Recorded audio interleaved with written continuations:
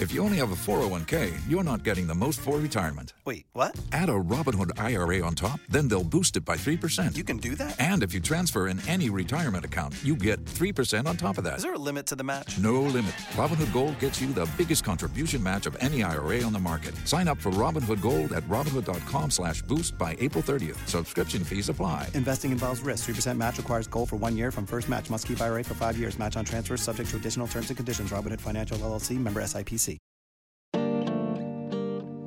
F1 is all about being first, making history, breaking records, taking risks to do things that most others can only dream of.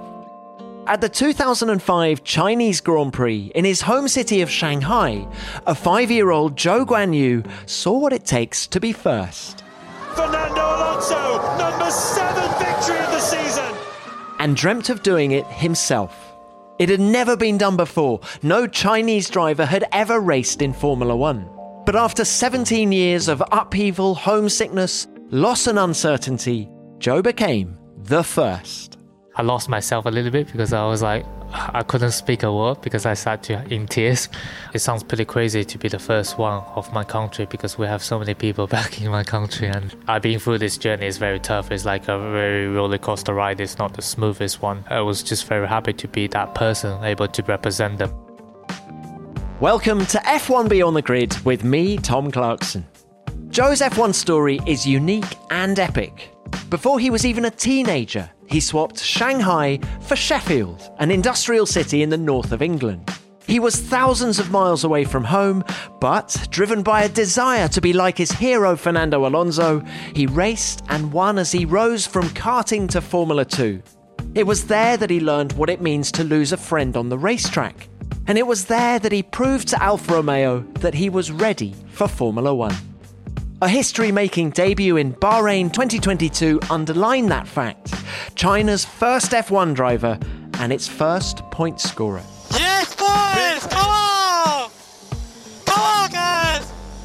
Oh, man! He scored more points in Canada, a much-needed boost after a string of difficult races. But as you'll hear, Zhou knows all about overcoming difficulties. I hope you enjoy our conversation.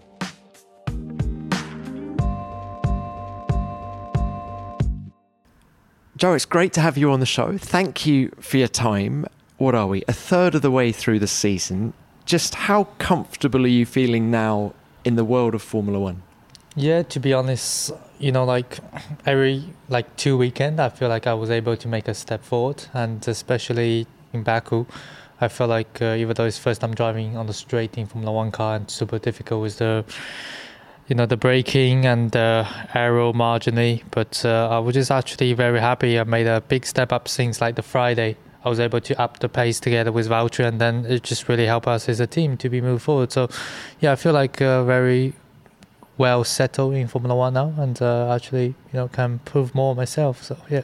Are you enjoying it? Yeah, I absolutely do. I mean, apart from first weekend, I think there was a lot of stress. But after that, everything else was just getting more used to it. And of course, when you know more people in the team, in the paddock, and then you just feel it's kind of a home. It's a little bit similar to when you spend more years in any other category, and you just feel like, very enjoyable and enjoy to go to every Grand Prix. You've been racing for more than 10 years. I just want to elaborate a bit more on what it's like to be in this world in your first year. What makes F1 different to the other formulas? I mean, yeah, firstly, it's basically the top of motorsports. It applies a lot of attention from everywhere in the world, like a lot of people following, watching you. Many of them are not maybe following other category you raced before, and they get know you much better in Formula One.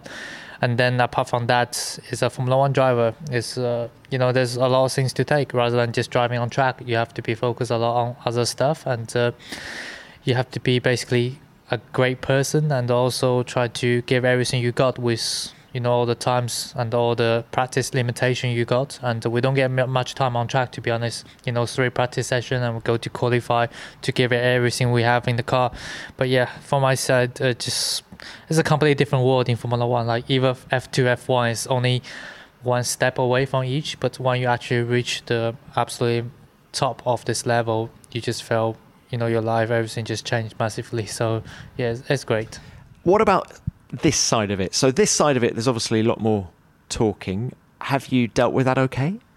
Obviously, it's much more than I expected, but I have to say that's like probably the first thing Valtteri said to me when he like first saw me. He was like, Formula 1 is about maybe 60% of talking, 40% of driving. So I don't fully understand that by then, but yeah, after 1-2 race weekend, I actually, you start your weekend on Wednesday or Thursday, and then there's a lot of media. You're going through the questions again, maybe the same questions to try to answer that, and then you don't get actually that much time on yourself. So you're always either in the engineer's room, meeting room, doing a debrief, or you'll be doing some activities with other people. So yeah, that side is pretty kept you busy, I have to say. How many more engineers do you have now on your car compared to, let's say, Formula 2?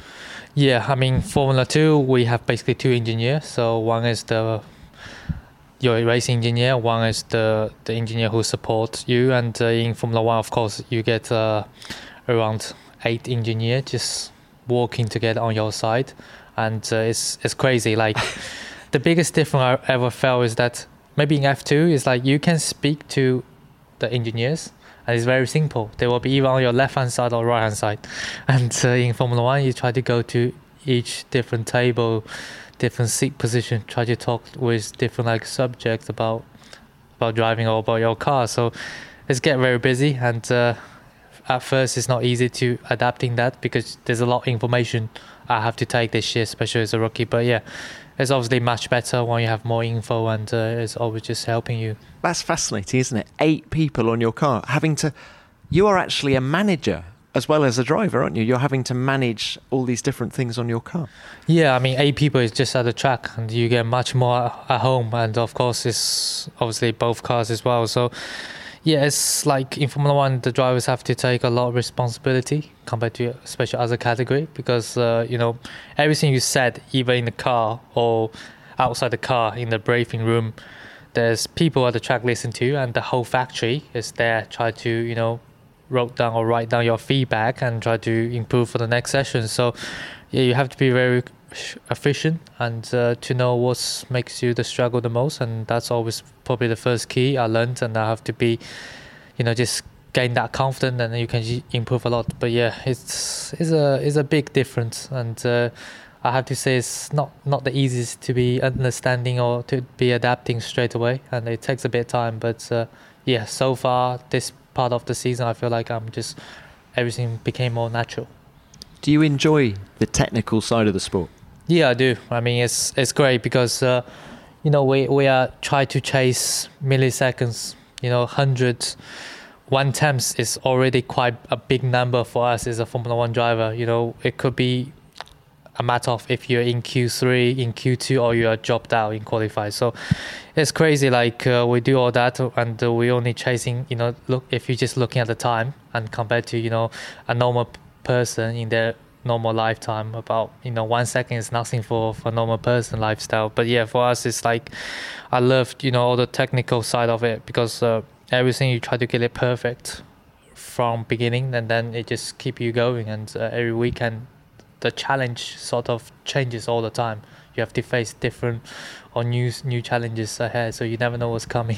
And as you get to Formula 1, it's one of the skills you need to be able to break down a second even more than you could in the junior formulas.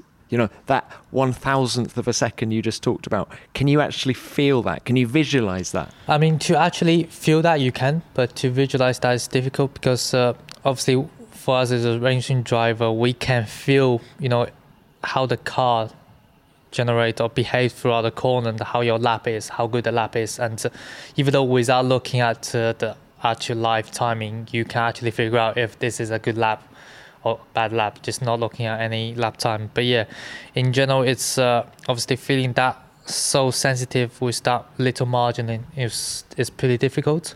But yeah, it's probably just the cool side with this sport, or cool side with being a racing driver. With all that experience, you just literally you feel every movement of your chassis, your car, and you can just feel it. And it's also completely different corner by corners and you always have to, get the best configuration of yourself and the car. So yeah. And physically, how are you finding the cars? There's a lot of talk of bouncing. Yeah. Well, one thing I have to say is that after driving F2, it's pretty stiff car. I would never expect to driving something even more stiffer. And this is? This is stiffer. Obviously, last year F2 in general is stiffer, and with the bigger wheels, it's make it even worse. And I drove the old car before in FP1, so it was very smooth ride, very nice ride. You can use more curb, better rides. And this year it's a big challenge for all of us. All the team try to get as much low as possible to gain downforce, but then in the same time, we're all facing the bouncing. And the first few races has not been maybe the most newest track. We're going to a lot of old school or street city tracks, so the bouncing generate even more. And I remember Baku is a special one on the straight, and Monaco is something crazy. Like I never experienced so bouncing. Like some corners I even can't really see it properly, the corner, just have to go for it, and it's tough. I think that's probably the first thing.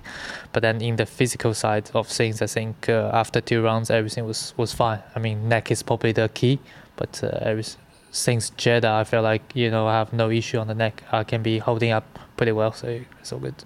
Have you had to do anything different with your training in terms of how you're doing your neck? And yeah, I mean, the main focus, like once on the contract last year and throughout the winter, was just focus a lot on the shoulder and the neck, and of course with the endurance, because obviously Formula 1 is longer race distance than what I used to, and it's actually much more focus you have to put into it. And the other thing is the neck. It's quite difficult to imagine, but I remember my first time ever jumped to a Formula 1 car, my neck was literally gone. Next day I couldn't turn anywhere, and I have to turn my whole body for looking at just someone next to me. So I really know how much how difficult it was to be a Formula 1 driver. So throughout these years I was well enough to prepare myself, but of course this season or this winter is being main focus, just do a lot of neck work. And it's actually came out pretty well, and I was maybe stronger than I expected, the neck. Have you got any secrets you can tell us? I remember David Coulthard telling me on this podcast that he used to watch Grand Prix lying down in different positions. He'd do the whole race with his neck at a funny angle just to strengthen it. Yeah, I mean, there's a few different things to do. One is like basically you can just put your helmet on, but the helmet actually has these weights, but the weights is like very thin paddings, so you can actually stick them on your helmet. So use a very old helmet or your karting helmet, and then you can just do quite a lot of exercise on that. Or you do a day of go-kart, but with that much more weight on the helmet, just to generate this similar or more closer feedback in the G-force. And then of course there's a lot more other exercise, but a little bit more boring. And I remember all the time when I do a lot of neck, especially when you do it in the public gym, like I did that in China being F2. Everybody think you're strange, right? Because like no one do the neck, right? They only do the either upper body, make them a strong man, or just do some endurance training. So I'll be there, just get like a weight band and hook it around my neck, doing something like that. Sometimes it's a bit strange, but yeah, I'm used to all that looks already, so people understand that now. What about the other drivers on the grid? Is the atmosphere more highly charged among you than it is in Formula 2, Formula 3? Yeah, I mean, maybe half of the grid, I know them already from either younger single-seaters racing together, or we spend a team in the same team in the past. So yeah, it's pretty insane to say like how Formula 1 driver, obviously when you look outside, they try to like race, compete each other so hard, aggressively and fairly. But then I really felt that in like Saudi Arabia, or that when people all sit down together, as a group, we really try to like help the Formula 1, the sports, to growing up or became better and better. So it was a big surprise, because things like that we never done in any other category in my life, in either juniors or senior category. So it's crazy to see like everybody are just working as one, off track, just try to help the best for every single different involvement. So yeah, this is something probably maybe was a big a little bit more shocked to see, because I don't expect when I see people try to, I don't know, saying bad words about each other and doing that off track on TV, and first time feeling that they actually works together as one. So it's very cool to obviously be one of the 20 drivers there and try to always thinking about the future, what's bringing is better for us, better for the drivers coming up to the categories. So Latifi, Schumacher, Tsunoda, obviously you knew them before, but what about the older, more established guys? How have they been welcoming to you? Yeah, everyone knows I know Alonso, Ricciardo for a long time, and because we was in the same basically team in the past, and I was obviously the academy driver, and then probably more like people like Sebastian or Lewis is some people that I never spoke in the past, and everybody is quite warm, welcoming, and especially I think in Bahrain was the first time that everybody actually get to properly see each other, have a chat with all the drivers. So it's cool obviously to have all these people around still, because I definitely don't expect to be racing with a few of the very experienced drivers, because it's something, I remember my first race I watched, they was there racing and they're still here racing, so it's actually a special feeling. But really enjoy obviously off track and on track battle together. You've just made a reference to Fernando Alonso, haven't you?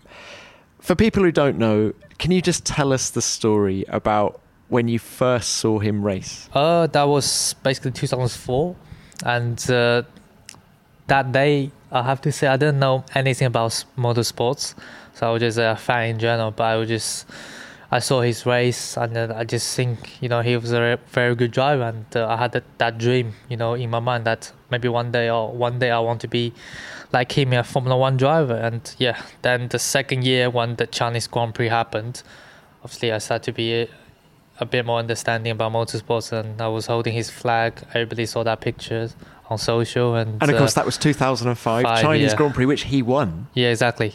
So that was a special year because I was supporting him, and the good driver I support who won the race and won the championship as well. So why Fernando? I've got to ask you that, because back then there was a man called Michael Schumacher racing, and actually other drivers on the grid. Alex Albon, massive Michael Schumacher fan. What was it about Fernando for you? Because for me, I'm a pretty unique person, and I don't really like to obviously firstly to just follow whatever people thinks or whatever the whole majority of people support. I want to follow more my heart. And by then I feel because Michael was a legend for everyone, for us in China, he has so much fan base, and then for a driver like Fernando, try to compete with him or try to beat him on track, it wasn't an easy thing. And for me as a kid, I just feel this guy is something special, to able to be Michael is you have to be quite good. And then looking at also just following up his career when I was very young in karting, always can do or explore much more than the whole his 4-car potential. Is something I want to be maybe like that. So it's always nice to see her drive very aggressive on track as well, one of the best first lap or starters in Formula 1 history. So he have a lot of these different type of skills that Fernando has. So I just feel I want to support him. You were 5 or 6 back then at the Chinese Grand Prix supporting him. So how weird is it now to be racing him on track and to have actually been a sort of teammate of him? I mean, in previous years when you were, of course, part of the Renault Young Driver. It's a quite a strange or weird feeling, to be fair, because the first time I knew him, we was together testing in private days back in Alpine, and then the following year, that's when he went back to Formula 1. I was able to do drive the FP1 in Austria and in his car. So that was my first FP1 attempt, or the only one from last year. So it was a very special moment, and it's something that I will never think about that will happen one day. And especially now to be racing against him on the same grid, because Alpine is one of the main competitors or the team where battle for this very tight midfield battle. So the first race in Bahrain, it was always something quite special when you heard on the radio. Joe, in the front you have Alonso.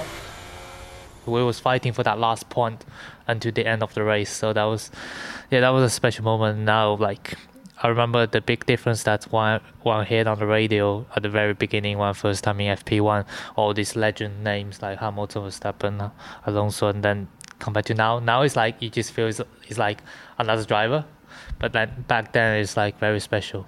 And to see them go past, I think it's difficult to explain the actual feeling inside yourself, but it's just something that you feel like these drivers are the one that you growing up always watching them, and then you are together racing. And in that FP1 session that you did in Austria last year in Fernando's car, how helpful was he? Oh, very. We did a track walk even together. I think that's the first thing. Hang on. He made a big thing last year about him not doing track walks. You persuaded him to do a track walk.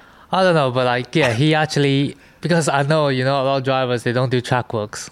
They don't like to do track walks. And I was surprised because I didn't know he was doing a track walk until Thursday. And he was like, oh, I'm coming for a track walk with you. And not even just that, he was like actually telling me all these little tricks or what he's experienced from the past, and that was very helpful was that? What was he picking out on the track walk? Yeah, it's more like just the driving line and the curb usage and how he think I should approach this session, because any drivers has their first time, and he obviously after all this experience, he was able to just tell me about what I should do, and then to make the minimum mistakes and maximum potential, basically. So it was very helpful, especially on just the lines, because the way you drive F1 car to other categories is quite a bit different. So it was a very successful session. I kept his car on track, no damage. I think that was something also in my mind. I want to be quick, show myself, because I was coming from F2 and had a chance maybe fighting for the seat, and then as well I want to be not making any errors, because it's very easy to do that in tracks like these, high speed corners. So overall it was a very smooth day. So he was very proud of me after. So well, and there's a lovely moment, I think, just after you've got out of the car, where you're looking at each other and you can see he's smiling, and you've still got your helmet on, the picture I'm thinking of, but exactly. Obviously you're smiling. There's a real sort of connection between the two of you. Yeah, exactly. It just shows how much he was just helping me, and it was just an amazing day. It was one of the day I will never forget to the date. But well, how important was that FP1 session for you in terms of, what was it? It was 29 laps. You ended up just half 14, a second behind. Yeah, I was P14. P14, just half a second behind Ocon. Just how important was that day for you personally? What did it confirm in your mind?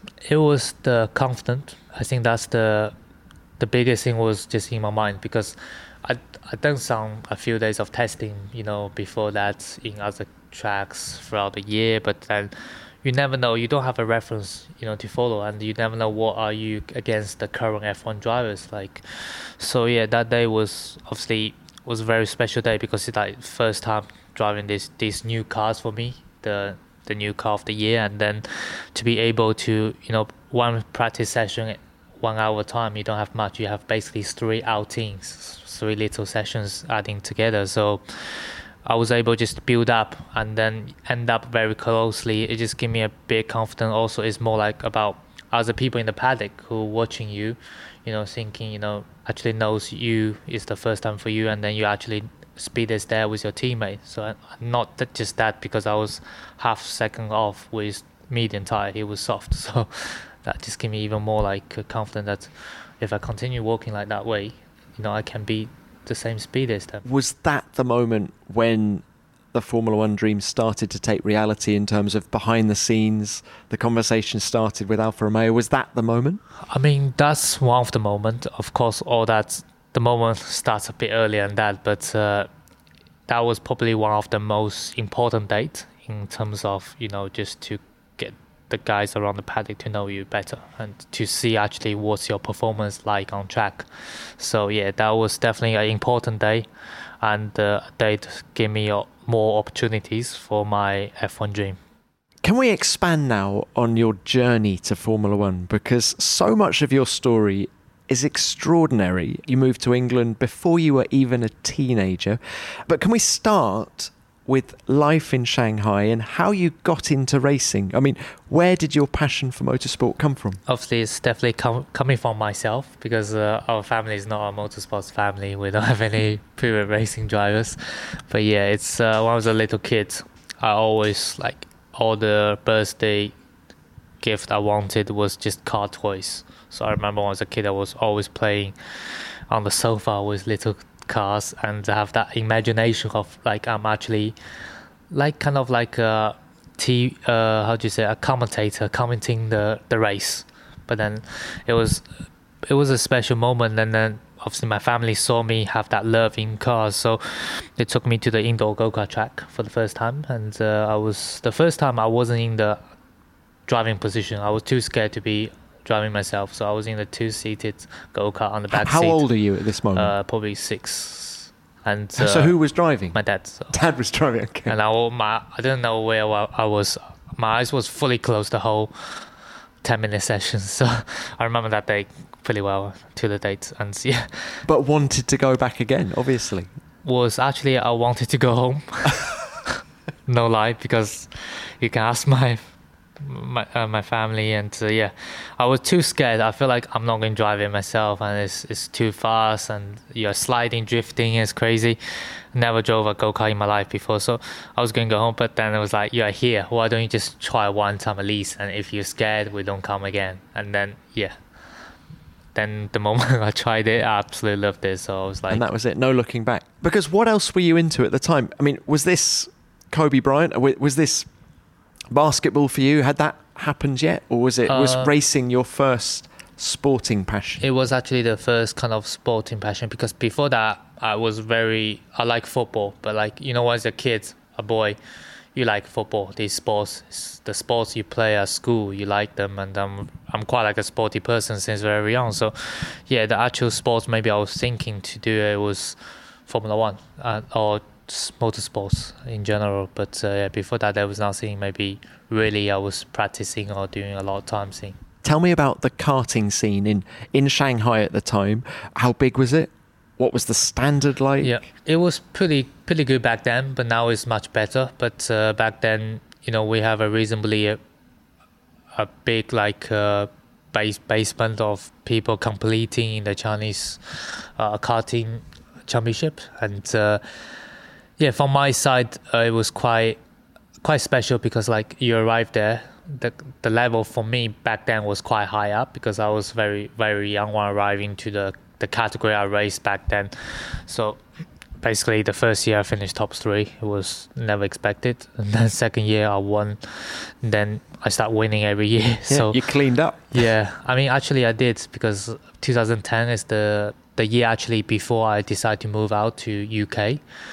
There was a round in the championship. I won all that and still holding the record for that. So it wasn't easy, but in general, when I basically moved to UK, I really felt a big difference, because back then it was challenge for me, but I able to came on top. But then in UK I was only able to arrive just P10 outside top 10. So it's pretty like a difficult moment for a young teenager, because you're winning everything, having champion every race, and then you can't get into top 10. So it really felt like there's a long way to go.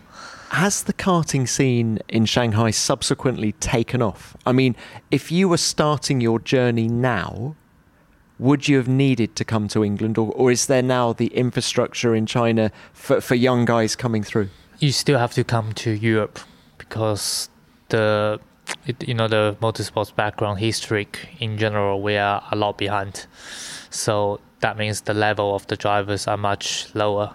And I think also the other thing is that we have no, for example, Formula 1 driver that can guide you around, or has an academy who help young drivers. So you have to go with the most professional ones when you are young. So I think still coming to Europe, that's might definitely absolutely 100% recommend. Zhou, let's discuss the moment now where you say, okay, I want to be a professional racing driver. I want to get to Formula 1. How did you land on England, and why England and not France, Germany, Italy? Yeah, because England, from what we saw, is that there's a lot like Formula One drivers coming from British nationality. So it was something quite clear for us, and also the language. Even though I wasn't good or quite bad, but then it still is probably the only language I know back then, apart from Chinese. So kind of the communicating ways and also the level is pretty high. So it was quite clear for us just to move to England.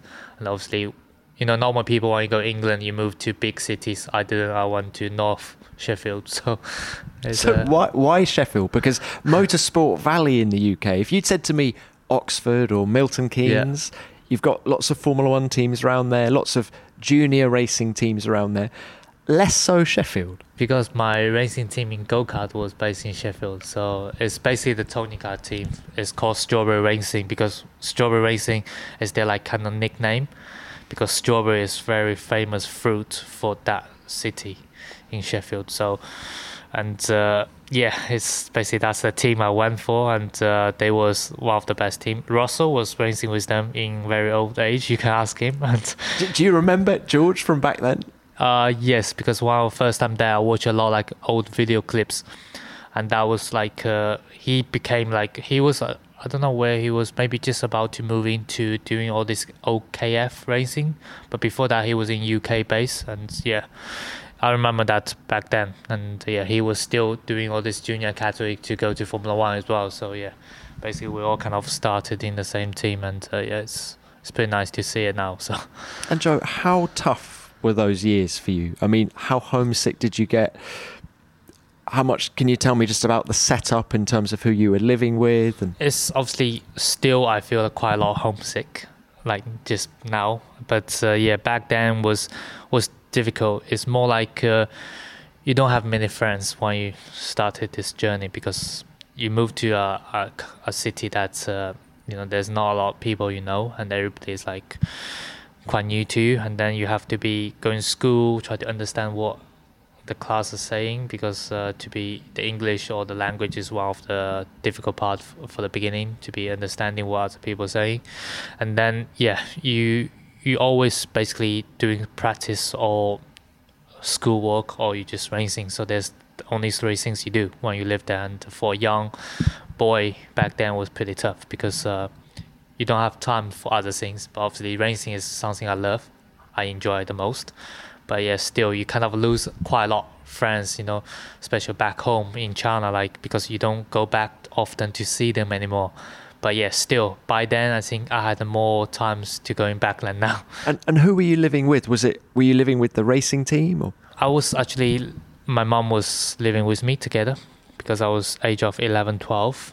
But then I spent basically most of my weekend with the racing team. That's how I able to improve my English as well. So hang on a minute, Joey, hang on. Mechanics English. Are you good at swear words? That's all everyone. I was very good, but then I was able to calm it down the last few years, because I think with other teams, then that's probably the first thing I learned the best.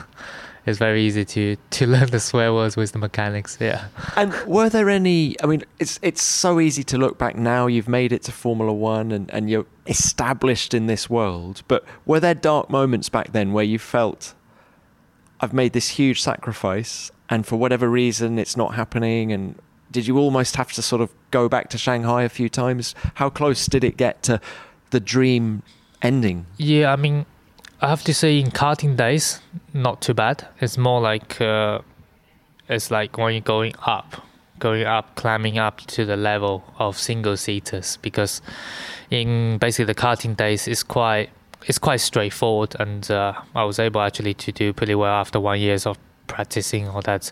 But there was times in karting days that people crashing you out, pushing you off on purpose, because I was basically the only Chinese face around the paddock. You get kind of like a little bit bullied, with other more important or more like experienced drivers, because that's karting. There's a lot bumper racing together, so it's tough. But then it wasn't something special. I was able to earn my respect quite early by doing well on track, and it's more like the recent years, maybe especially like 2 years ago in 2020 in Formula 2, because it's like you are very close to the dream, but then I think when you're young, you think the dream is very real or very easy to reach. But then the older you get, the more mature you get, you realize how difficult just to have a door open for you to get to in F1. Because firstly, I was thinking, okay, you get the super license points and then you'll be in F1. But then after I got that super license point, I really felt like there's other things have to be all around in the perfect timing and to have a seat for you. And yeah, that's very tough because you have to managing yourself quite difficultly, because there's your competitors or other people try to take you down from it, but then you have to just really use yourself and use your team, try to give myself the maximum I have every race weekend and not doing any mistakes. And then the chance became maybe 20-50%, and yeah, it's tough. I remember there's one time I felt like I went back home for maybe just 5 days, not telling anyone, like no one knows from outside the world apart from our family. I just go there and went back just for like fully relaxed, like recharge, let's say. But yeah, it's difficult times. It's an incredible story, and Mum still comes to races, doesn't she? She's at most of the Grand Prix. Yeah, now. I mean, her plan was to come to the first race, and I kind of got stuck here because loves it. Yeah, Shanghai got into lockdown, and yeah. Oh, I see. That's why. As much as anything. Yeah, she was going to go just to watch a few European races, and then because it's nice to see her, and I think my dad is more than exciting to come here because he haven't had the chance yet.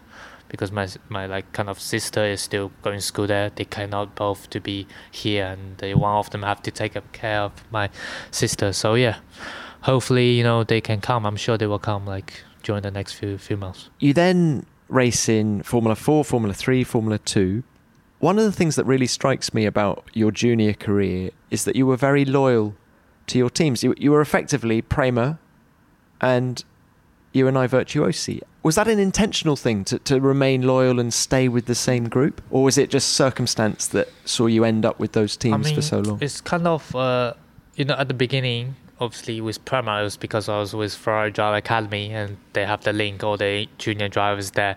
And then there was one of the best team out there. So I was just with them. Then with Virtuosi, it's kind of like more from my side together with Renault that... we think that was a team we have a good chance of it.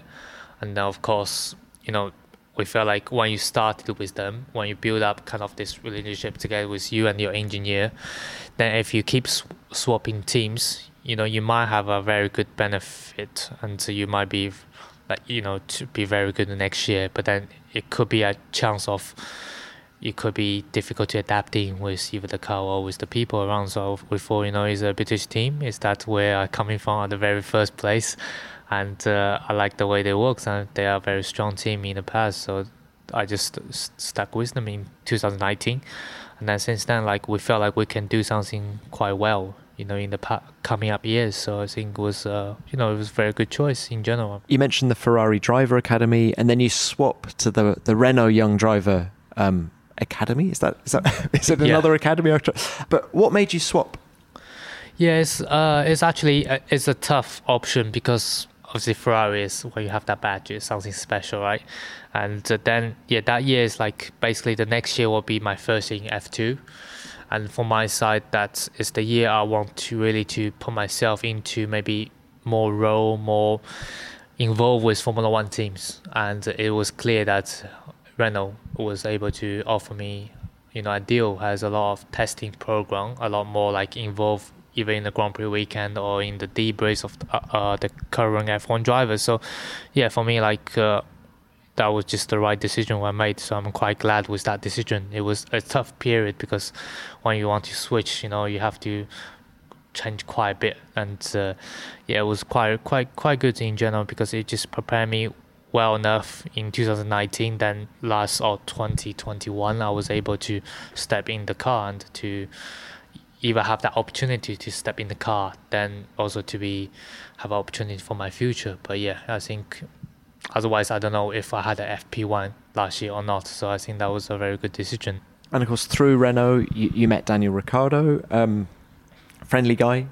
Yep, very funny guy. So always joking about things, and it was a good team play. And there was also a really good crew of you, part of that Renault Academy. And there's one guy I wanted to talk to you about was Antoine Hubert. He was your teammate on the programme. And how tough was Spa 2019 for you? Yeah, it was a very dark weekend for the whole motorsports, especially for us, because it's even more the week before. We spent 2 weeks in France, like doing a cycling trip. I can't remember where it was. So you were doing a stage of the Tour de France? Yeah, kind of like a little stage of that. It's 8 days. We travel different places, and then a total of 690 kilometers. You and Antoine were doing that together? There, all the academy drives, so I was there. And also, I was lucky I was there. And we shared a room most of the time because we was a very good friend together. Obviously, we are always compete each other in F2 also as well that year. So yeah, it was pretty difficult to accept when that happened, because I was literally maybe 2-3 cars ahead of that queue, and then I saw the guy or two behind me literally lost control because I saw a car went very far into a rouge. Then it was red flag. So I don't know what's happening until we stopped. So I was quite shocked to hear what happened. But then, more into maybe 20 minutes later, and I heard a story of, he was pretty much, not here anymore. So I was very shocked, and it was difficult to race. And I think F2 did a good job to stop that race. But yeah, it's very sad to lose him like that. And it's the first time for me to experience something like that. It's crazy. Did you question your own participation in motorsport? To be honest, I didn't, because we all know we have like a chance of risk when we put the helmet down and sit in the car. But yeah, I think by then I just felt maybe something we could definitely change to make that crashing or that happen not to be there anymore, because I feel like this corner always have to be changed from all this experience. And yeah, it's for myself, I wasn't really doubt of if I should not continue or not, because I feel like that was my dream. We as a family, we put so much effort into it. There's no way I would be backing out from it, because we're doing something we love, every driver, and we just love to be fighting together in this kind of ton of speed. So yeah, I'm sure he'd want you to continue anyway. Yeah, exactly. It was nice to also have we wore his helmet in Sochi, the next race coming up. So it was a very special moment, because the whole helmet was that year's current helmet with his name on it. So it was just something to rest in peace. And yeah. And at the end of the year, you picked up the Antoine Hubert Award for top rookie. That must have been a special moment. Yeah, that's a very special moment, because the rookie was named after him. So and the first year to have the rookie trophy, so to be the first one to take that, it was a very special moment. Also, I remember his brother gave me that trophy, so it's just something. This trophy is back in my office in China, together with his helmet next to it, and it's just keep me in memory of amazing driver and great friend.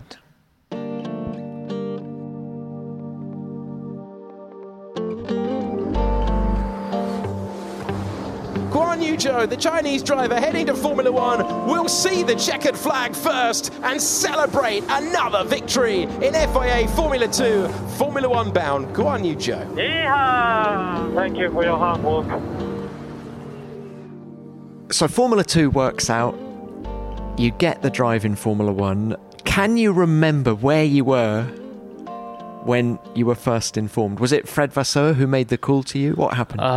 My manager made the call to me, and I was actually at my house, 5 p.m. at my house, and I heard that phone call, because it was very tough, because basically there was only one seat in Alfa Romeo from Silverstone period, and it was like 10 people or how many people fighting for the 10 drivers, and then obviously the numbers get reduced throughout the time being gone. And it was, I never know if I had a chance, but then it's not more or less than the others. We are equally based. So yeah, when I finally heard that, it was like kind of a big settled down, big like breath back. And I lost myself a little bit, because I was like, I couldn't speak a word because I started in tears because I remember that day was quite special. I was luckily at my house because otherwise it looks very strange if I'm outside in the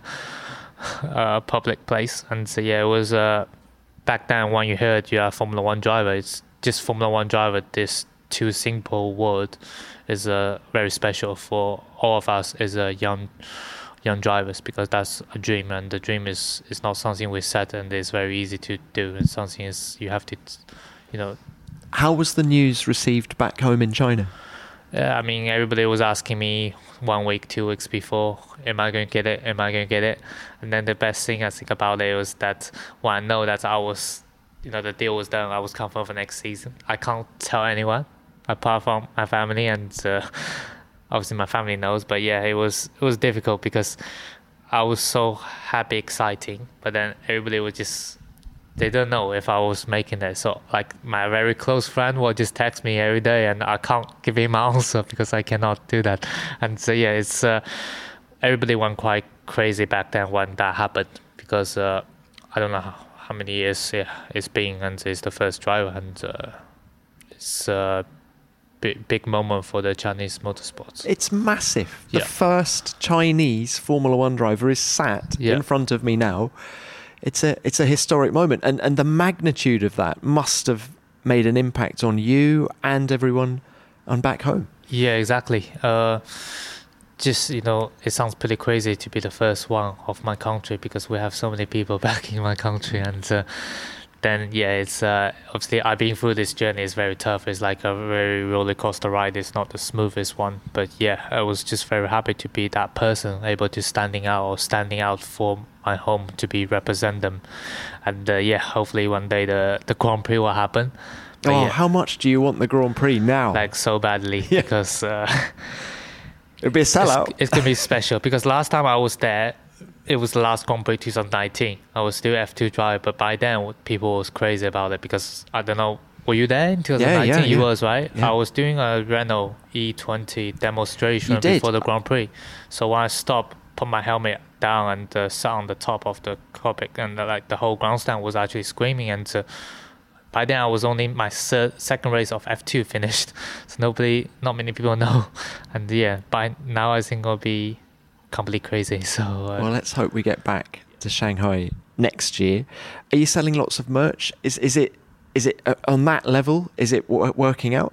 Well, I mean, I saw some merch in the past in F2 times, but then when I was in F1, we are planning to have some merch to be announced, but especially obviously the first one will be the mini helmets of my this year's season's helmet. And we haven't really focused on that yet, but there will be definitely a lot coming, because I know everybody are asking me for merchandise, and I'm very excited to have all this coming up. But it's quite tough to manage it all together in the same time, but will be a lot more coming. And of course, it's going to have the number 24 on it. I asked you about Kobe Bryant earlier. At what point did he come onto your radar? It was in around when I was probably about 8 years old. So I was school still back in Shanghai, because by then we like to. In China, it's different. Our uniform is not blazer with shirt, with normal shoes. We are just sports shoes, and then with a sports outfit. That's our normal uniform. It's completely different. So don't tell me you turn up in a Lakers outfit every day, right? Not Lakers outfit. We have our school uniform, but it's a sports one instead of the formal one. So I do turn up with Kobe shoes every day. But it's basically that's all come together. He was a big thing, a big sports kind of legend back home. So I was a big fan of him since very young. So I don't play too much basketball. I play better in football, I have to say. I'm much better in football. But then I love more watching basketball, because the game is so intense. And then he was the kind of a guy I was always supporting, watching him playing. So when I was young, even though I was in UK, I was still trying to watch his game. So it's a big thing for me. And it's more I choose the number because of him, but also my favorite number is gone. So I have kind of limited choice, but then I feel I need something that give me the energy in F1. So that was it.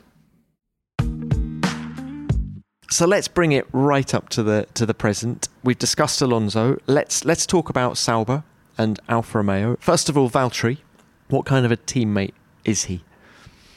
Oh, very great teammate, and it's like so nice. It's probably one of the nicest teammate I worked.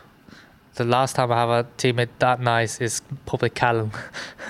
It's like, yeah, obviously Valtteri is great because with all his experience, and he was able just to not just answering all the questions. I maybe have a question mark to him. It's more like sometimes he was even asking me like, how do you feel? Do you have something you want to know even more about it? And I remember that very well. Like in Bahrain, already said before, 10 minutes before the pit lane open, before we put the helmet on, he was actually asking me, do you have anything? Because he knew how nervous I was. It's your debut in Formula One. And since then, we've been walking along so well together. And also nice, we have a very similar driving style. So the feedback of the car, we always quite equally matched. So for the direction of the team, it's very great for development. And yeah, so far it's been very good. And we always try to, maximize all the potential. What's the best bit of advice he's given you? It's about just the beginning of the first ever Grand Prix in Bahrain. Because he said to me, like, so this is your first qualify session. And then you have to just, take it step by step. Don't think about like you have to give it everything your first try. If you can't do it, you still have another try, to do it. It just kind of calmed me down. And also like he says, stuff about, for example, Baku. He was like, even though it's like halfway, like a quarter way for the season, he was like, here you have to just go to the finish. It's the first thing you need to do in Baku. That's before the race weekend even started. He was like, just go to the finish. You never know where you will finish. So it's like things like that just very motivate myself and just help me a lot to be, became better. And he's been very generous in his praise of you as well. After Baku, he was saying that you were in a different league, he said, on Sunday. Yeah, I mean, was obviously, we have to say what's obviously his biggest struggle in Baku. But yeah, I was able to, have to say, on Friday, matching more his pace. I think everyone is happy to see, also him, because then we really can push each other to finding this final few attempts where we have our full potential in the car.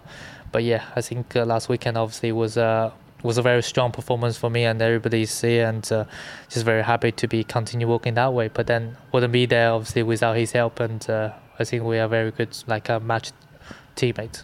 Has he got you drinking some of his coffee? Yeah, he did.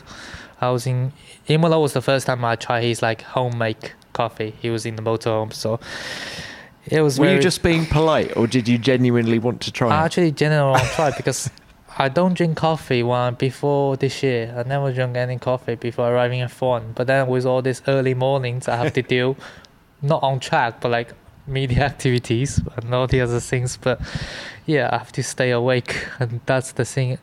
Yeah, I do one also before some races, some qualify session, just to help me to be set to myself. So yeah, I love coffee quite a lot now, but I'm not in the level of Valtteri, nowhere near. So yeah.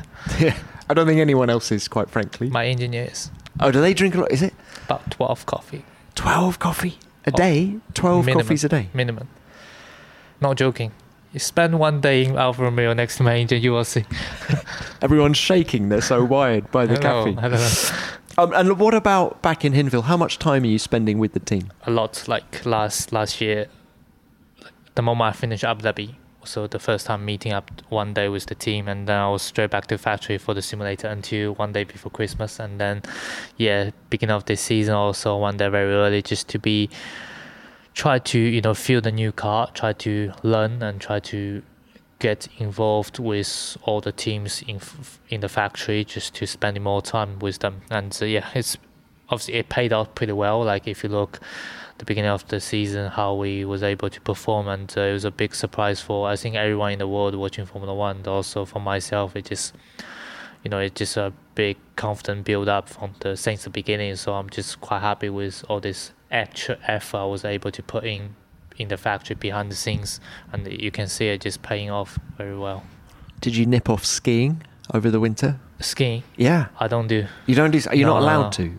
I don't know if but I think we don't allow this kind of dangerous, but I don't skiing because probably Shanghai, sensible. we don't have snow. Every 10 years, we have one little snow. So it's not a famous... It's probably very sensible because if you were into skiing, I think you do less work because you just always... Half an hour from Hinwil, you can be in the mountains. Can't you? I know. They love to go there. Well, let's throw it forward. I'd like to think Silverstone is something of a home Grand Prix for you, given that there's no Chinese Grand Prix. Do you see it like that at all? Yeah, I mean, Silverstone is a place kind of like I feel very much home because I'm living in UK. But I think honestly this year the home Grand Prix will be Singapore because that will be, I think, a lot of Chinese people. Like Melbourne, I feel like it was a home Grand Prix for me because like I don't know, I have so many people in that city. It was crazy. Like even in the hotel in the paddock. So yeah, Silverstone coming up, I'm definitely very excited for British. I mean, at least it's a track you know very well, isn't it? Exactly. And it's been, normally that's a race that a lot of people coming watching, me from my family or from my friends. So it's a super unique track to be driving. So yeah, I always love it. Was one of my favorite race in Formula 2. So yeah.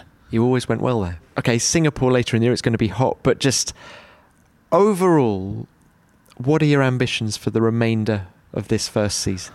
I mean, from my side, I think I will be just keep working, build it up from here. And I feel like we are now in a very good, like kind of a starting range now. Like Baku was a big step up for myself performance, like from Friday. So we are not a session behind because of the, I know Baku, but still it's like just I was able to be straight away on it.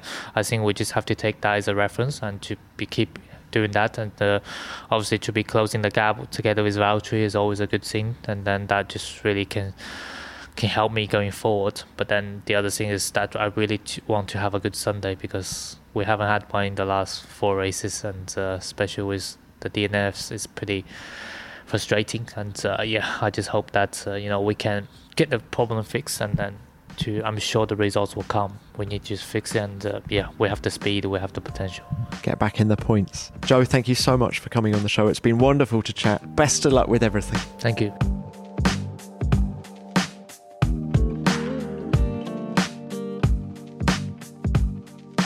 Zhou is a very engaging guy, isn't he? And that was a wonderful chat. I loved hearing his story, and the sacrifices he's made in pursuit of his dream are as big as any driver on the grid. And I find it mad to think that his father still hasn't seen him race a Formula 1 car in the flesh. Let's hope that changes soon, and let's hope that we get a Chinese Grand Prix back on the calendar next year. The fans will go absolutely mad for Zhou if that happens. Zhou, many thanks for your time. It was a great conversation. Please remember to send in your thoughts and stories about Zhou. Unlike his dad, have you seen him race in the flesh this year? Please send in what you've got to me at Tom Clarkson F1 on Twitter, or use the hashtag F1BeyondTheGrid. Which brings me on to what you sent in about Thierry Boutsen after last week's show. There's a lot of love out there for Thierry, isn't there? Let's start with this from Matt. I was 16 in 1989, he says, and I went to the Canadian Grand Prix with my dad in the torrential rain. I was wearing my Williams jacket, which I had Thierry's name embroidered on. Every week I await with great excitement for your podcast, with the hope that we would hear from Thierry. You've made for one happy fan. Well, Matt, it makes me very happy if you're very happy, and it certainly was great to hear from Thierry, who I thought was in very good form. Now, how about this from Carl Lawrence? Very insightful conversation with Thierry, he says. It was wonderful to hear him recall racing alongside Stefan Beloff, who would no doubt have challenged for the World Championship had he not been lost to us.